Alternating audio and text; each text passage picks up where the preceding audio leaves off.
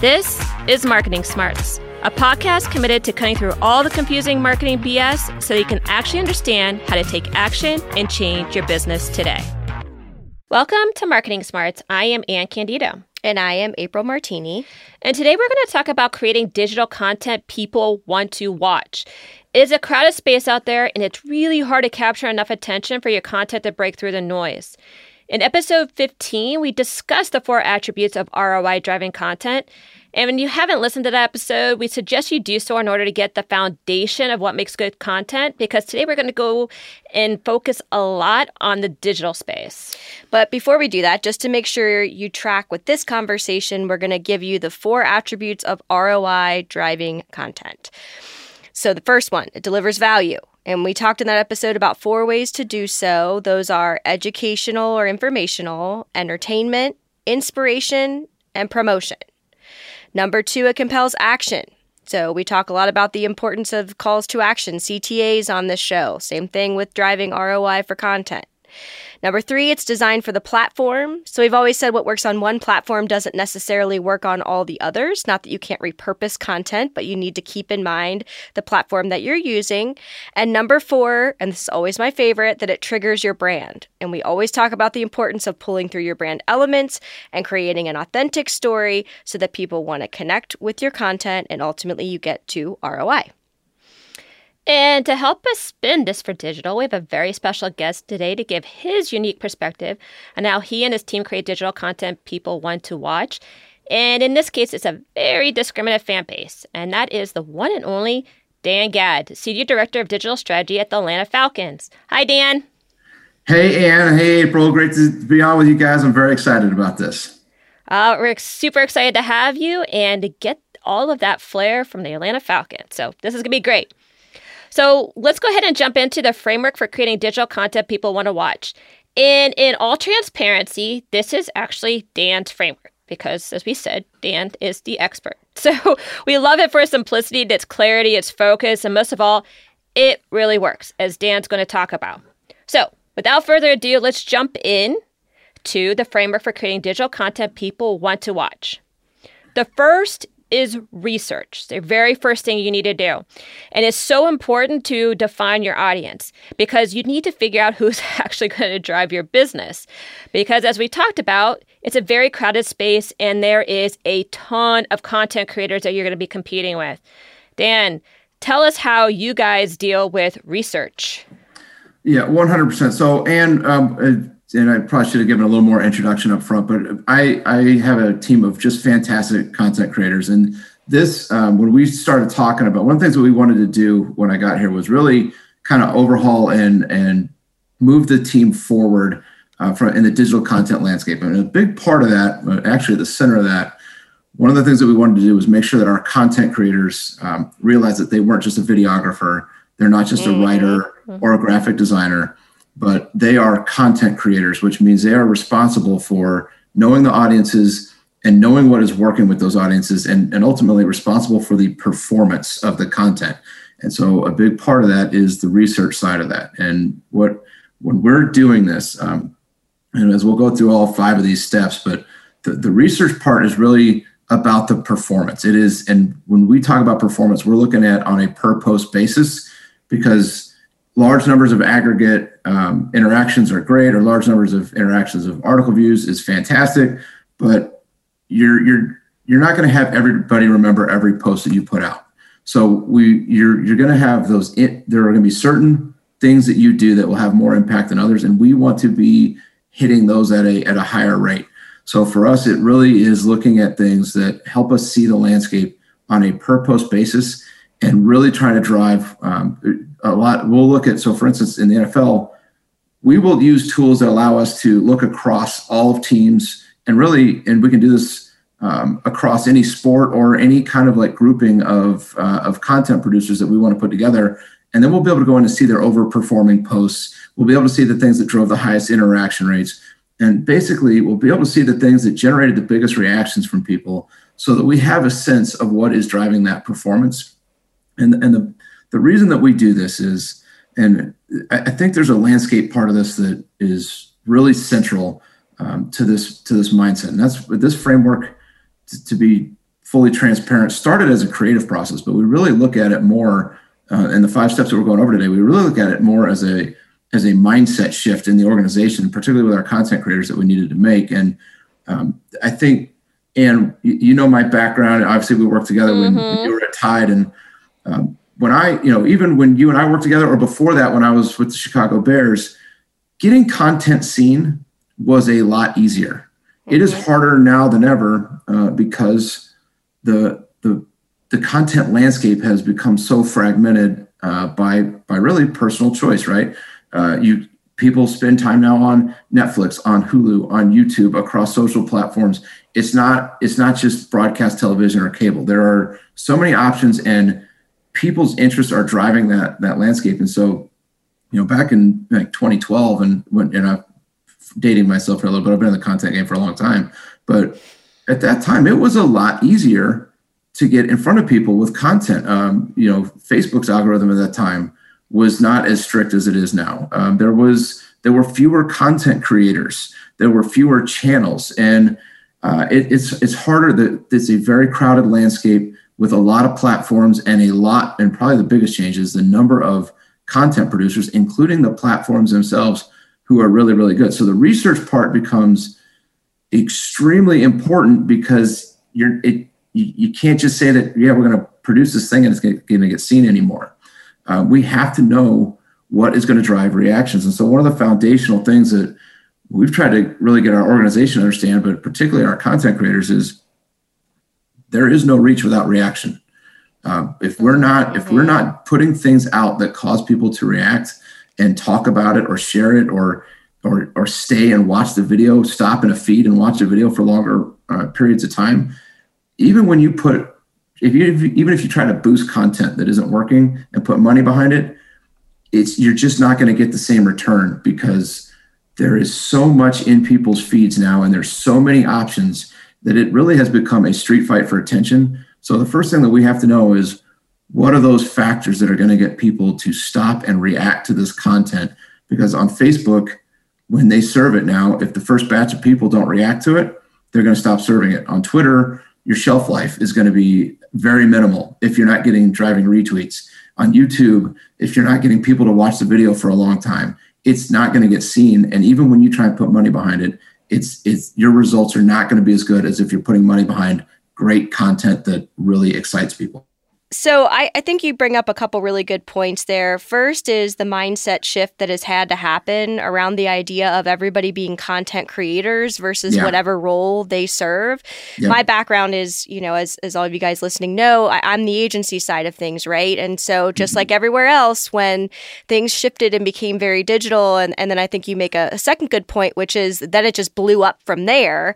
And how do you change the mindset of the people that are working on the actual work to not be like, okay, it's almost like an assembly line, right? So I come up with the idea, I write the copy, I put the image in, and then it just all rolls from there. And we have a packaging template, and everything's great.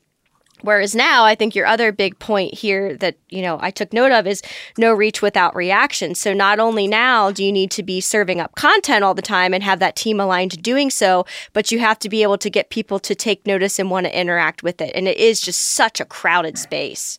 You're exactly right. And that is what I think our content creators, right, get how crowded the landscape is inherently. They completely understand that, largely because they're very involved in it, and they see it, and they understand that, like, hey, it's crazy, because like the water cooler conversations aren't even the same anymore, where everybody would talk about, what the big show was the night before. Now you get pockets of whether it's Stranger Things or something that HBO produced, right? And it's you don't have those common water cooler conversations about entertainment as much anymore, because of how varied everybody's interests are. So our content creators get that. I think the bigger challenge is, and this isn't my organization or any one organization, I think this is the entire business landscape, really is, I think the word content has become overused, and they're not looking at how hard it is to get content to perform. And so that part of it, understanding just how crowded the landscape is, and that it's not going to get seen just because we did it, is really when I was saying there's a mindset shift. That's what we're trying to get everybody to understand, is like, I think we have to get really clear on the distinction between content, which means we are producing this from an origin of audience interests, versus advertising, which is really built with what are our needs in mind. And there are different places, there are different roles and different places to distribute both of those. But if you're going into something like a YouTube, or you're going into Instagram, or in some of these very crowded competitive content landscapes, if you're not starting with the audience interests, and more importantly, it's not just interest, it's insights and emotional and informational triggers. If that's not the starting point for your content creation process, you're already at a major competitive disadvantage, because you're going up against so many content producers who are in this thing and participating like it's a street fight for attention. And if you're trying to deliver a message when everybody else is trying to stop people and grab their attention, you're at a competitive disadvantage. Yeah, I think that's a really nice lead into the second part of your framework, which is insight. So once you can really understand the landscape, really understand who your audience is, the next step is really figuring out how you're going to gauge them. What are they interested in? What will they appreciate from you? And to the point you just made, this is the pull part versus a push part. And I think a lot of people make mistakes in that they try to push the content. They try to tell the consumers what they want them to know about the brand, versus giving and serving up the consumer what is going to be interesting about the brand that also correlates to their interests. So it's a really nice kind of juxtaposition of both. And in order to do that, you have to be in touch with what is relevant in culture and community, because that is the basis from which a lot of the insights come from. And like I said, this intersection of culture and community and the insight is really what creates dynamite content. Without a doubt. And I think this step and again, there's 5 steps here. I think this insight step is really kind of where the magic happens, right? If step 1 is the research and you're pulling the data behind the performance, this step is the why that data is what it is. This is where you have to really translate data into emotion. And pulling out, if you're seeing certain things are performing, and it's kind of the magical part is when you see the unexpected in there, right? Like wow, I didn't expect this to perform. I didn't expect these things to do as well as they did. It's really pulling the why out of that stuff. And so one of the things that we've established with our content team, and again, to try to ground everybody in the same, we want everybody to be as creative as possible, but we want them to go through the same steps of making sure that we're on target with who our audiences are. And this we've created a framework called Finding the Why, where and the first factor in finding the why is getting our team to understand they have to be people experts before becoming platform or technology experts. That's the whole name of the game. And this that's really profound, by the way.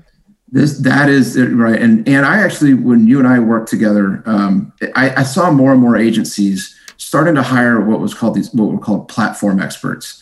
And that was something that always kind of rubbed me the wrong way about that, because when they would talk about like best practices on a certain platform like Instagram and say, things like how many characters should be in there, or, what the ratio aspect or the aspect ratio on an image should be, and things like that were more tactical. And I always thought like, that's not what's driving great content performance. That may give you a 5% boost in engagement here or 10% there, but the things that break through because they strike an emotion, they strike a nerve, and emotion always wins. And so when we talk about, finding the why or what is an insight, it's be people experts, not platform experts. And insights are based on emotion. They're not based on tactical elements as much like that. So we want to have everybody really, when they're looking at performance data, try to break it down to emotional or informational triggers that are causing people to react. And then this step, if we get that right, if we can get those emotional and informational triggers right, that's really, if you can get those into sentences, if you can get those into short phrases, that what the triggers are around a specific event, around a certain date, around a cultural event, or around, specific things that audiences are interested in some way, shape, or form, that becomes the start of the brainstorming process. That becomes the thing that we want the people who are pulling those insights to kick off the brainstorm and ground everybody on. We want the brainstorms to be as creative as possible, but we want everybody to know what it's going to take to win with people first and then get creative. And so that's why I think one of the biggest things that we had to do when we were trying to transform our digital processes with the Falcons was really put a couple steps in before the brainstorm to help ground everybody on what it was going to take to be successful and get everybody at least pointed in the same direction, even if creatively they were as diverse as humanly possible. Well, and I think that's an amazing point too, Dan, because, my role traditionally was as the brand strategy lead. And to your point about bringing in platform experts, I always felt like we were speaking completely at odds with each other because they were doing things, like you said, of character count. And I was trying to drive home, no, but this is what the research is showing us and what the key insights are that we need to deliver. It doesn't matter if we get the count right if we don't deliver a message that is going to resonate with anybody. Right. And so I think the people experts thing, as Anne mentioned before, is really compelling. But I also think that insights can be an overused word. And the fact that you have this diligent process and then understanding that goes across the team of what that actually is, you are setting up the process appropriately to go through and execute all the work. Because if you can actually get to an insight that's really meaningful and powerful, it makes all the other steps easy, versus if you don't have one of those, then you struggle and it becomes subjective and everybody's different personalities, to your point, come out. And so you're not delivering on something that the end consumer wants. You're all muddled up within your organization. I couldn't agree with you more that insights is an overused word. And I also think it's on one hand overused, and on the other hand overlooked. And what I mean by that is how many times does a brainstorm start with, hey, here's the problem. What does everybody think we should do? And you don't go to what are the things that are actually going to drive impact, or what are we actually trying to achieve with this? And what is it going to take? Where have we seen behavior? Where have we seen things drive behavior that solve that goal? And that if you don't define how to get to the win, you end up shooting bullets in 30 different directions, and you don't know which one's going to work. And so that part of it is, and April, I'm sure you saw on the agency side too, there's so many times when there would be a race to come up with the idea, and then you would write something to retrofit an insight to fit the idea that you already did. And the idea wasn't genuinely based on a true emotional or informational insight, which was driving behavior. Absolutely. And so I think in today's content landscape, that is the most essential part of driving consistently successful content, is getting the insights right consistently and being very dogmatic about making sure that we are hitting on those emotional nerves and getting them boiled down into short descriptions that our content creators can understand and then go try to attack. Mm-hmm. Yeah, and just so you guys know, even though you thought you were sneaking one by the brand, the brand always could pick up when you guys were doing that. So just so you know. And if you've got 45 seconds, I'll tell you a funny anecdote on that one that just always has stuck with me to this day. Go for it. And this was not related to the work that we did with Anne. This was a completely different brand, but one of our clients, when I was on the agency side, was heavily involved in the college sports landscape, and it's college sports sponsorship space. And they had a 5-agency meeting near their headquarters, and we were going to go out and we were going to basically deliver ideas against the kickoff of the college football season. And one of the agencies got up to present, and I knew it as soon as I saw it. They had retrofit the insight before I even saw the idea, because I knew that the insight was way off. And that they put up on the screen, insight: the visiting college football fans want to have as good of a tailgate experience as the home college football fans. And I went, what? We're in trouble. Oh, yeah. geez. No, they don't. They just go to the bars. Yeah, they don't tailgate. So I knew we were in bad territory. And the literal idea was, based on that insight, was, and the example they used was, so when Auburn plays at Alabama, we're going to set up a VIP Auburn tailgate in the Alabama parking lot. Oh, God. And I was like, do you do security with that too? Yeah, I'm like, security. I'm like, we're going to get people killed. And this brand is going to be in the headline when it happens. And so that was a great example of retrofitting an insight. Yeah, we had a lot of experience with that, especially in the sports arenas, when retrofitting a lot of insights into presumably into sports arenas. But no, that was very telegraphic. And I appreciate the fact that you already tied the insights into the third piece of the framework, which is a brainstorming, which is really getting down then to what is the best way to deliver the story based on your insight and through what mechanism and when. And the imperative part being there that you are filtering your brainstorming through the insight, right? Yeah. And so it provides a lot more efficiency. Then you're able to figure out what kind of value you're going to provide, and it starts to take shape. So maybe, Dan, you can speak a little bit more about a couple of examples of how you have taken some of these insights and then led them into the brainstorming phase and what you produced as a result of that. Yeah, 100%. So I've got one real good example, but I'll quickly touch about that transition between the insight to the brainstorming. And I think the brainstorming part you could also kind of consider the creative culture a little bit. And I'm really big on, I think that it's more than just brainstorming. It's about creating the right creative culture. And I think there are some really important parts of that, including having a team that has a common purpose and is trying to go in the same direction, that has a common definition of success, so that when they hear an idea, they know that that's going in the right direction, and they want to build on that because they know it's going in the right direction. Where a lot of times, if people are looking at different goals, they end up becoming territorial on the ideas because they don't see the success. And then obviously trust and synergy with that team. And I think the insights part of that aids a lot of that collaboration, again, because if you're at the same starting point and you're trying to get to the same kind of success, then you know when something's going in the right direction. There's a lot of building on ideas, and that's when collaboration is really good. And so I think all of those things come together really well when you've got a good insights process, and then also have a clear common purpose for the team that helps them build on each other's ideas.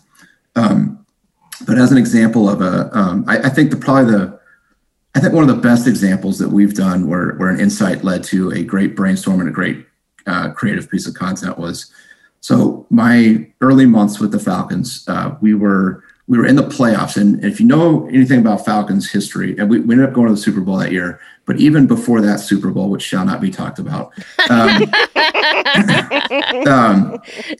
this team had never won a Super Bowl. And there was some really, really tough playoff losses along the way. I'll leave it at that. And then, so there was,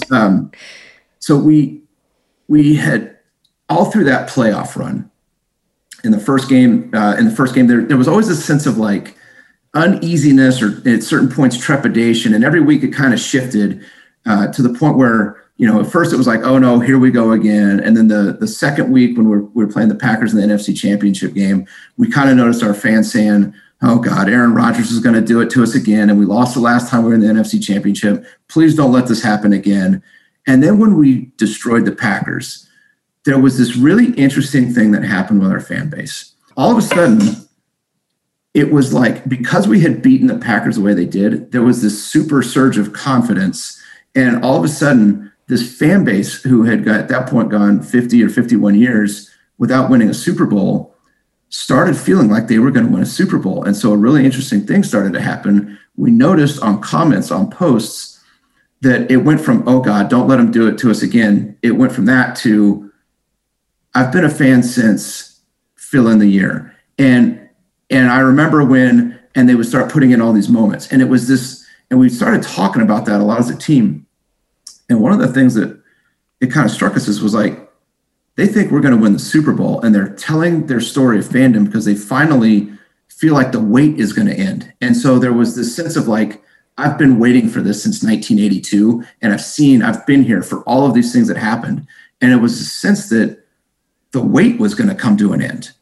And so we wrote a script. We called it A City Waits. And it was the city of Atlanta talking about the wait and all of the things that had happened. And we had these really cool kind of like references to the history of the city. And it was basically about the city of Atlanta feeling like the weight was about to be lifted, and like, finally, it's going to be our time. And we had it, and we reached out to and got a an iconic voice of Atlanta. We got Ludacris to narrate it. Oh, that's awesome. But the coolest thing about it was, and this is where the insight really came in, the one comment that really triggered it for us was a guy had written this. He wrote, I've been a fan since 1982. I can remember sitting next to my dad's rocking chair and watching the games on the old tube TV with Steve Bartkowski and da-da-da-da-da. And we literally recreated that scene and made it the opening shot of the video. And to this point where it was a kid holding a football next to a chair and just staring at the flickering TV of our old quarterback, Steve Bartkowski. And when you saw that frame, and then we were very strategic and put narrated by Ludacris in the opening frame, of all the videos we produced leading up to the Super Bowl, that was the one that it exploded. And I don't think it was our best script, but I think it was the one that hit on a nerve, that hit on a shared experience that told our audience felt like we told their story. And that was the one that just absolutely exploded in the days before the Super Bowl. Well, and I think you really smartly captured a lot of different demographics and audience members for, that can get pretty complicated when you're talking about sports, by everything from, Ludacris being the one to narrate to, remembering being a kid next to the rocking chair, all of those types of things. And also marrying it with the history of Atlanta, I think is smart, because then people can reference very naturally the different points in time in their head and the parallels of where the team was at those points in time. And it just really then emphasizes even more how long people were waiting and hoping and part of the community of fans. 1,000% on all of that. And like I said, we took something that, even though that one story wasn't exactly how everybody's story went, it was very similar, and people could put themselves in that situation. And there's a great podcast that one of the lines that they talked about was, a lot of people use the word storytelling, but you've got to make it so that your audience feels it's their story too. And that part of it is, I think, April, you mentioned that insights is overused. I think storytelling is a lot of times overused too. And there's how you do it. And I prefer the word content because it means it's intentional about, we're doing this for our audience. Yeah. And I'd be remiss if I didn't talk about the fact that the way that then you just walk through that process, and the next step we're going to get to is the writing, shooting, and editing, which this is going to lead very nicely into, is because you filtered it through the research and the insight, that brainstorming now had all the collective creative juices all geared to producing that one piece of content. So the details and the nuances a lot of people would have overlooked, like using Ludacris and stuff like that never would have come up in a brainstorming where people are pitching 40 different ideas in order to try to get theirs heard in one, because the whole time would have been spent just trying to pick somebody's idea. And then there's a step missed between actually cultivating it and creating it and making sure it's larger than life. And then also making sure it checks the pieces it needs to in order to have that emotional reaction in going back to being able to find that way to get consumers and fans in this case to react.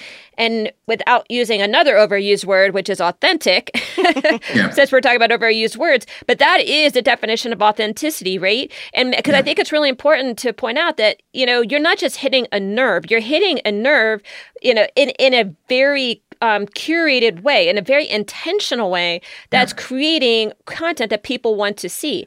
And some of the things you said about feeling like it's also their story, that's intentionally creative guidance. That's just not hey, we're just going to produce something and put it out there leading up to Super Bowl. That takes a creative team in order to make that happen. So I think that really speaks to the process that you have laid out here. And I'll say one other thing. I think when you do all of those things and you go through those steps, it's like so many other things that happen in a big business, right? It creates alignment, which is so important, and it creates alignment not just for our executives, but for our content team. And the best content that we've done is repeatedly the stuff that 12 people are excited to execute as opposed to 1 or 2 people. And that happens when we come up with an idea that everybody agrees that's the one. Mm-hmm. Yeah, I think that's well said. And we talk about that a lot when we talk about creative or corporate agency dynamic and having that one big goal that everybody is trying to achieve so that everybody feels like this is bigger than just them, so that they can all work in providing their own expertise and their own value into the process. So I think that's really brilliant. Then the next piece of the framework is writing, shooting, and editing. And we're getting into a lot of the tacticals here, but it is the execution that everybody sees. So all the rest of the stuff is great, but you have to execute it in order to be able to pull out what is that value of that piece of content that you want people to react to. And that takes an art in itself. And then you also, like to your point that you made before, Dan, is that you also have to slice the story to be impactful in all the marketing channels, because there's different attention spans for different channels. There's different guidelines for how long a video can run in different channels. So maybe you could speak to a little bit more about some of the tactics and the tips that you use in order to make sure what you're creating through the research, insights, and brainstorming translates into really powerful content.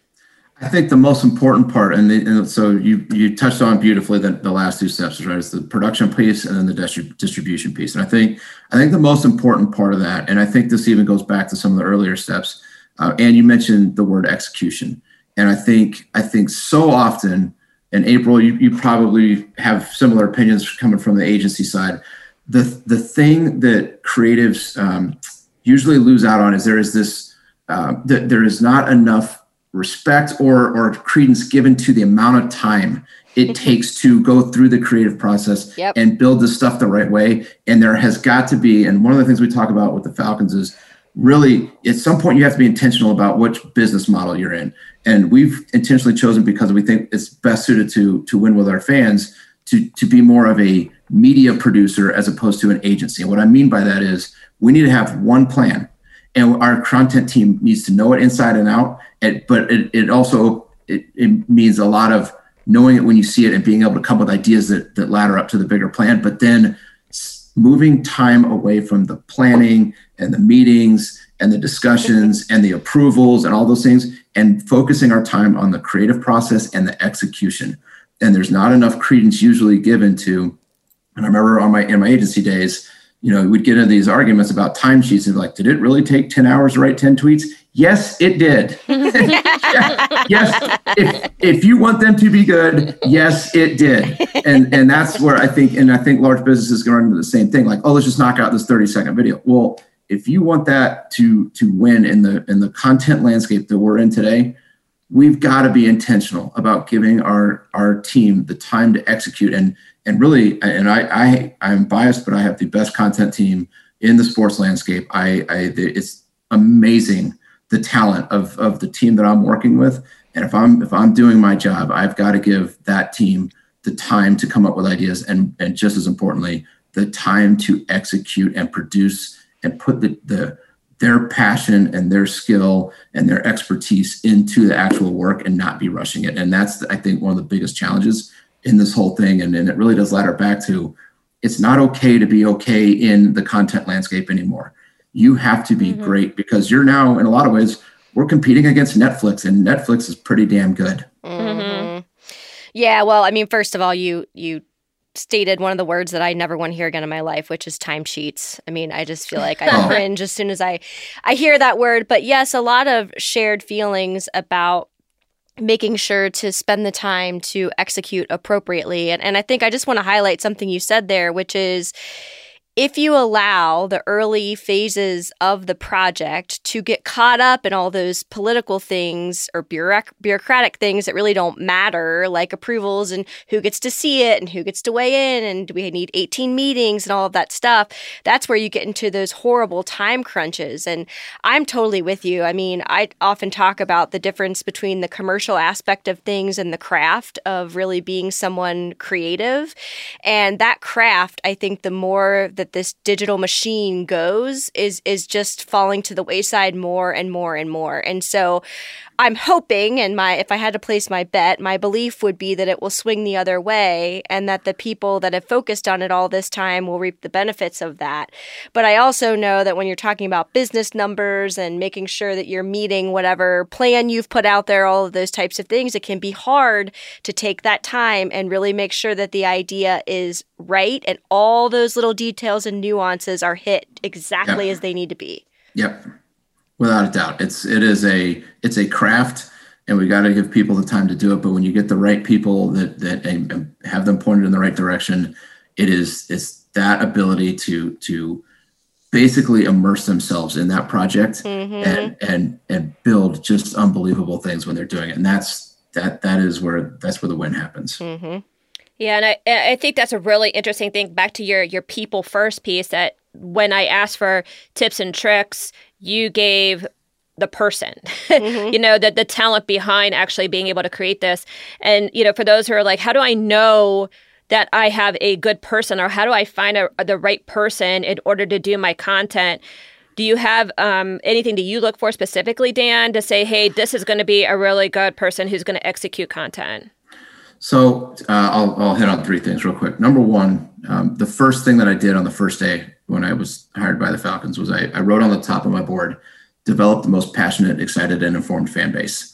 And the reason I did that, as I told Morgan Shaw Parker, who was our CMO, was I wanted a common purpose that the whole team could buy into, but would also act as a decision filter for us, so that when we were doing things like hiring people, we were looking at people who exhibited a skill set that were going to move us closer to that goal.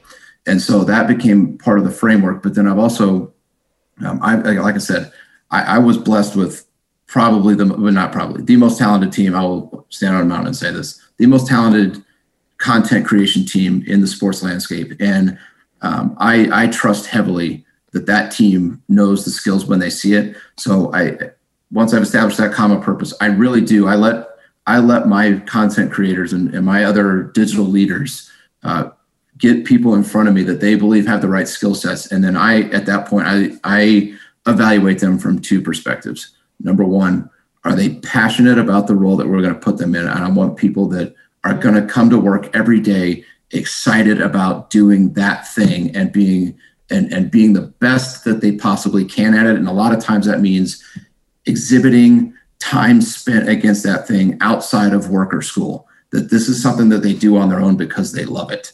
So that's one. And then the second one is I ask them questions about their experience with teams. And that may be in athletics, but it may be in businesses or school settings where they were part of great teams and they exhibited that they wanted to be a great teammate. They wanted to be part of something larger than themselves, because I want people who are eager, not just willing to help the other people on the team be great. Again, I think I've been blessed to be part of three great teams in my life. One was in football, one was at Taylor Ann, the digital team that we had there, and working with you, honestly, on the NFL side was fantastic. And then the third one is the digital team that I'm working with right now. And I think in all of those experiences, there was a synergy that came when everybody was bought in on trying to do the same thing and wanted to help each other get there. And so that common purpose, the passion, and the teamwork are three things that I really try to center the team around. And a lot of times we have a lot of confidence that we can develop some of the skills, even if they're not there at day one.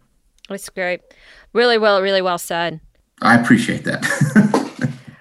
So the fifth piece of the framework is distribution. And you touched on this lightly, but maybe you can help make sure everybody puts the right emphasis on how they should think about distribution, because it's really about where the consumer is going to be the most receptive, when the consumer is going to be most receptive. And obviously, again, based on your insights, your research, and then obviously your brainstorming. But then there's also like how you do it, like organic reach versus paid reach. So maybe you could speak a little bit to that.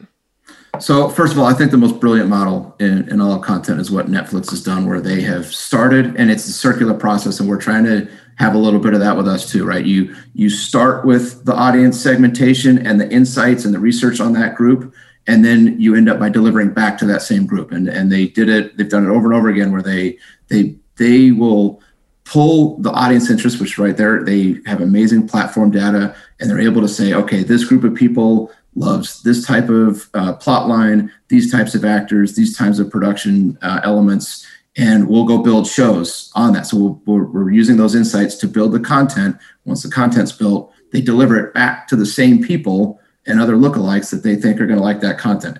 I think that is such a competitive advantage over spaces like TV, where you can't distribute it back to specific people through a recommendation engine the same way. So we try to mirror that a little bit, right? We start with research and insights, and we end with production and really sending it, distribution, and basically sending that content that we've built for specific audiences and trying to get it back to the platforms where we think that those audiences are. We try to model that. We can't do it the same way. We don't have all the same data they do, but the principle is basically the same. Start with the research and data and insights pulling, and then try and create content based on that and deliver it back to the right audiences.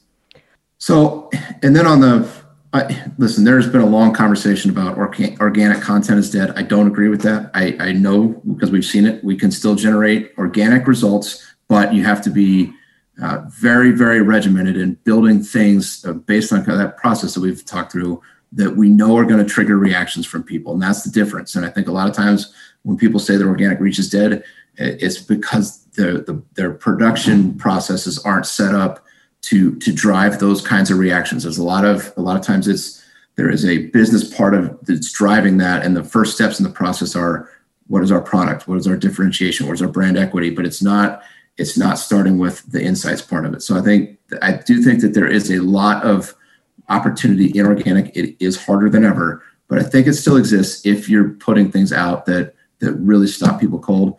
And then from a paid strategy, there's a lot of layers to this, but it's really as simple as this. We think that our best content is the stuff that endears people to our brand the best anyway, the stuff that makes them react and makes them feel like we're telling their story and makes them feel like that our team represents them. That's our best content. It's putting our best brand foot forward. So that's our paid strategy, is pretty much as simple as putting money behind the things that we already know works and getting it to bigger audiences. And so it's, there's a lot of layers to it. There's a PSL sales side of that. But honestly, we've even seen that when we take our best videos and put them out to audiences that we think are potential PSL buyers, the ROI on that is higher than if we try and do a standard display ad. And PSL, for some folks who might not know that? Personal seat license, which is basically the process for buying season tickets. Got it. All right. So just to recap, the framework for creating digital content people want to watch: research, insights, brainstorming, writing, shooting, and editing, and then distribution. And as we've talked about already, this is a mindset shift for many of us, and that is totally fine. But embracing this can mean the difference between highly productive content and content that gets washed away in the sea of social. Are you craving a deeper dive immersion into the topics on our podcast? Then you will appreciate our virtual consultancy. Located on the shop page of our website, forthright-people.com, you can now download our digital coaching modules on vigilant leadership, culture building, and social strategy. For the cost of a book, you will get diagnostic tools and exercises to assess your current state and development tools to quickly and intentionally improve your proficiency. These are quick yet effective ways to improve your marketing savvy today. Check it out and let us know other topics you would like us to go deep on. And with that, we're going to go into our next section, which is our In the Trenches section, where we give real-world examples in specific to industries and situations. In this case, we're going to use Dan's experience and the Falcons as our filter, but listen up for all the nuances, for the things that you can apply, because as we said at the beginning, this is all principle-based. It works for any size business. It works for any kind of business, all right? So our first In the Trenches question: Dan, what are the biggest challenges in developing great digital content? I think, especially if you're talking about, businesses in today's landscape, I think it is it's what we've talked about. It's understanding just how competitive this landscape is, and the fact that, you're really competing against not just your other business competitors, but against all of the other content producers who are competing for people's time and attention. And so one of the phrases that we use a lot is that this is a street fight particularly on our side, this is a street fight for youth attention. And we've got to take that approach. And so the only way we're going to win is to really, first of all, get the organization to understand, and there's a lot here, I could talk about this for 2 hours, but they've got to understand that the role of content, in order for us to have our maximum impact, the role of content has to be to win people over. It can't be, it's not going to be just product messaging or promoting an initiative that's coming up, we've got to start by understanding the role of content, and our biggest maximum win is by winning people over. And one of the things we talk a lot about is we can't have a ticket sales strategy, a sponsorship strategy, a community relations strategy, a marketing strategy for content. We can't have 7 content strategies and be good. We have to have one content strategy that's built to move people, and then we can use that content for all of those other purposes. And so it really is starting there and making sure that our content producers, once we've established the role of content, we've built in the foundation for them to operate in that space. They've got to be very, very focused on performance, and performance in the space ladders back to, did we cause people to pay time and attention to us? Did we cause people to react? And so it becomes a like I said earlier, it's about them becoming people experts and not platform or technology experts. And so there's a lot more to it there, but I think there is overall, it's a mindset shift and an understanding of how difficult it is to win in this landscape, and positioning content within the organization to win in this space, and positioning it to, I'll end it there, because I could go on for hours. Yeah, I know. I'm familiar with that. Little jab in there right at the end. All right, our next in the trenches question. Well, I'm not a big NFL franchise. How do I apply this to my small and mid-sized business? And we talked about this being a framework, and the framework is the same. How you apply the framework may be different, and then your scale may be different as well based on what your intent is. For example, I know for you guys, we develop very highly polished content for the most part. Some of our smaller, mid-sized businesses may not need a highly, highly polished content, depending on what channel they're on and what they're trying to produce.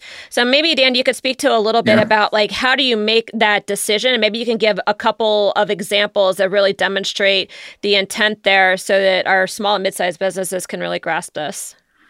Yeah, look, I have the luxury of working with, like I said, some very high-end cinematographers and some just phenomenal social strategists and people who can write and pull people in through creative writing, and a lot of people and from a graphic design perspective that can do world-class stuff, and that all helps tremendously. But at its core, I don't think there is a lot in the digital space, right? You can follow Rex Chapman on Twitter and see a ton of things that exploded that weren't high-end cinematography or really well-produced scripts.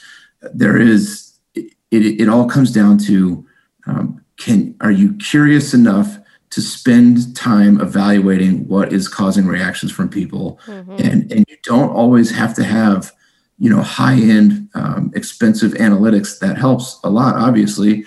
But I think the biggest thing is, and I've said this from the start, even the people who use the analytics tools the best are generally the ones that start by being curious about what moves people. Mm-hmm, mm-hmm, and I think a lot of times it really, because we get that question a lot internally. It's like, well, what do we have to do to pull insights, and what tools should we use? And I'd say, start by pulling up a message board and reading what people are talking about.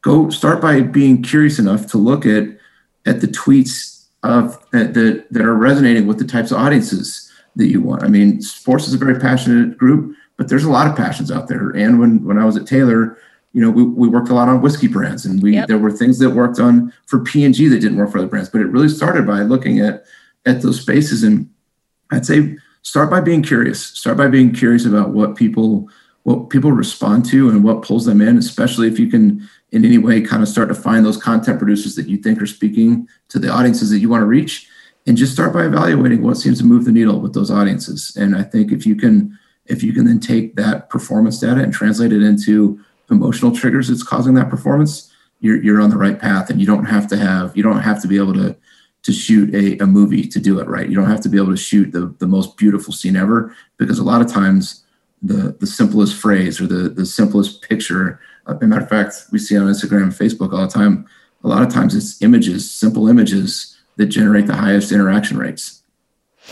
Yeah, I mean, and I think you bring up a really good point. I mean, for everybody that has been listening to us, you know that quant and analytics and things are not always my favorite because I think, number one, they miss the emotional and human connection if you only use them. And number two, if you have the right emotional and human connection, a lot of times you can make the numbers work for whatever story you want to tell. So I think you bring up an amazing point here, which is that you have to be curious, but I would also say you can't be lazy about it either. And so I think the approach you outlined is really good of immersing yourself where the audience is and really hearing what they are saying and where those consistent themes lie so that you can respond in kind the same way you would in a human interaction or conversation, just again at a bigger scale.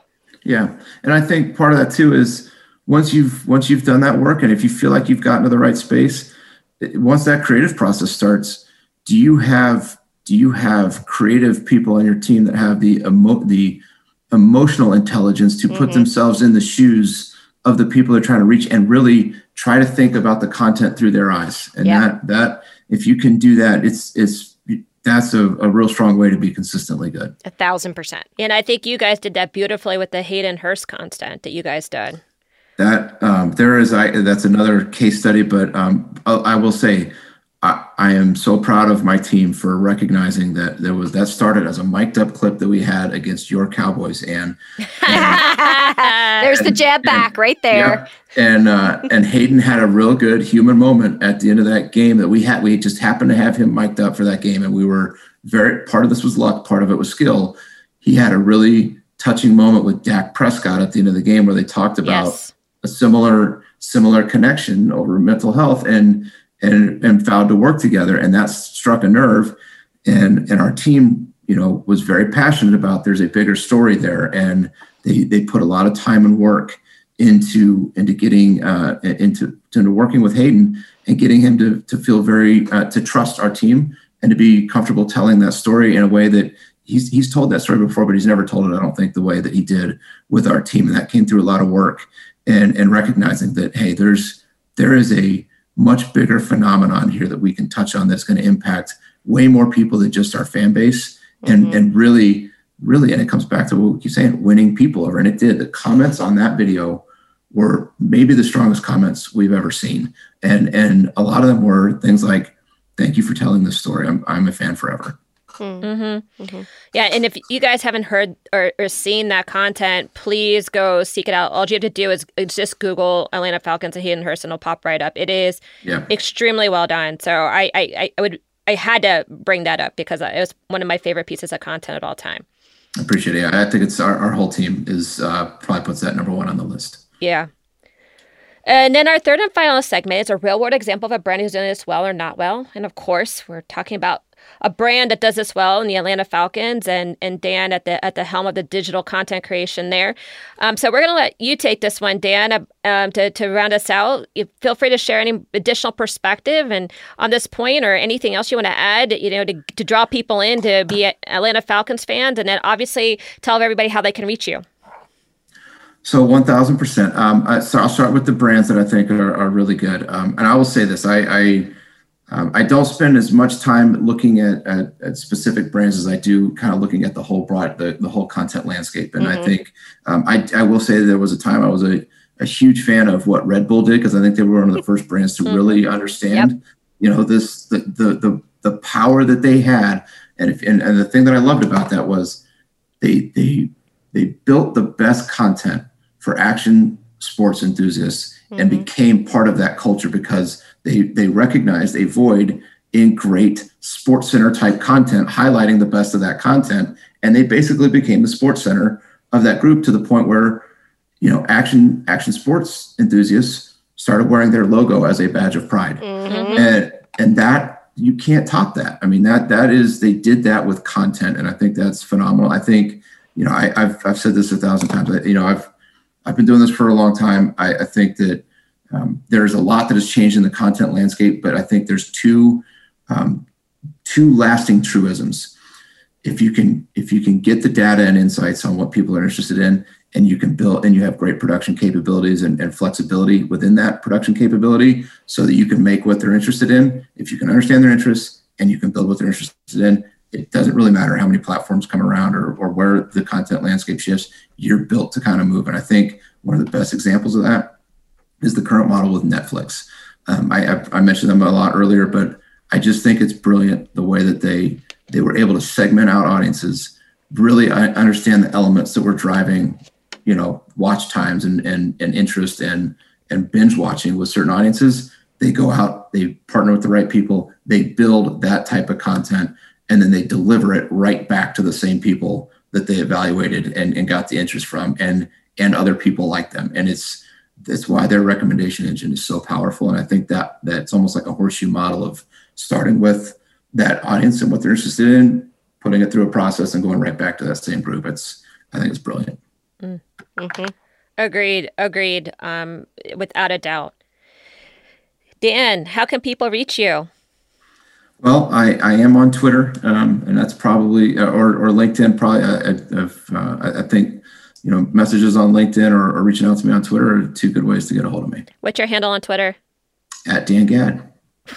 Can't get more simple than that. Pretty simple. I try to keep it pretty simple, Ann. I don't have enough mental capacity to be too complicated. Well, Dan, we thank you so much for coming on today and really bringing this topic to life. I think your framework and the way that you've brought to life your framework and really live your framework shows that this works. So we really thank you for that. And then to all of our listeners, it's time to go exercise your marketing smarts. Still need help in growing your marketing smarts? Contact us through our website, forthright-people.com. Mention you heard about us here, and we will give you a free 30-minute consultation. You can also share any topics you want us to cover, which helps us give real-world support to our listeners in real time. And if you learned something impactful, please share with a friend, and don't forget to leave a rating and review on your favorite platform. Now, go show off your marketing smarts.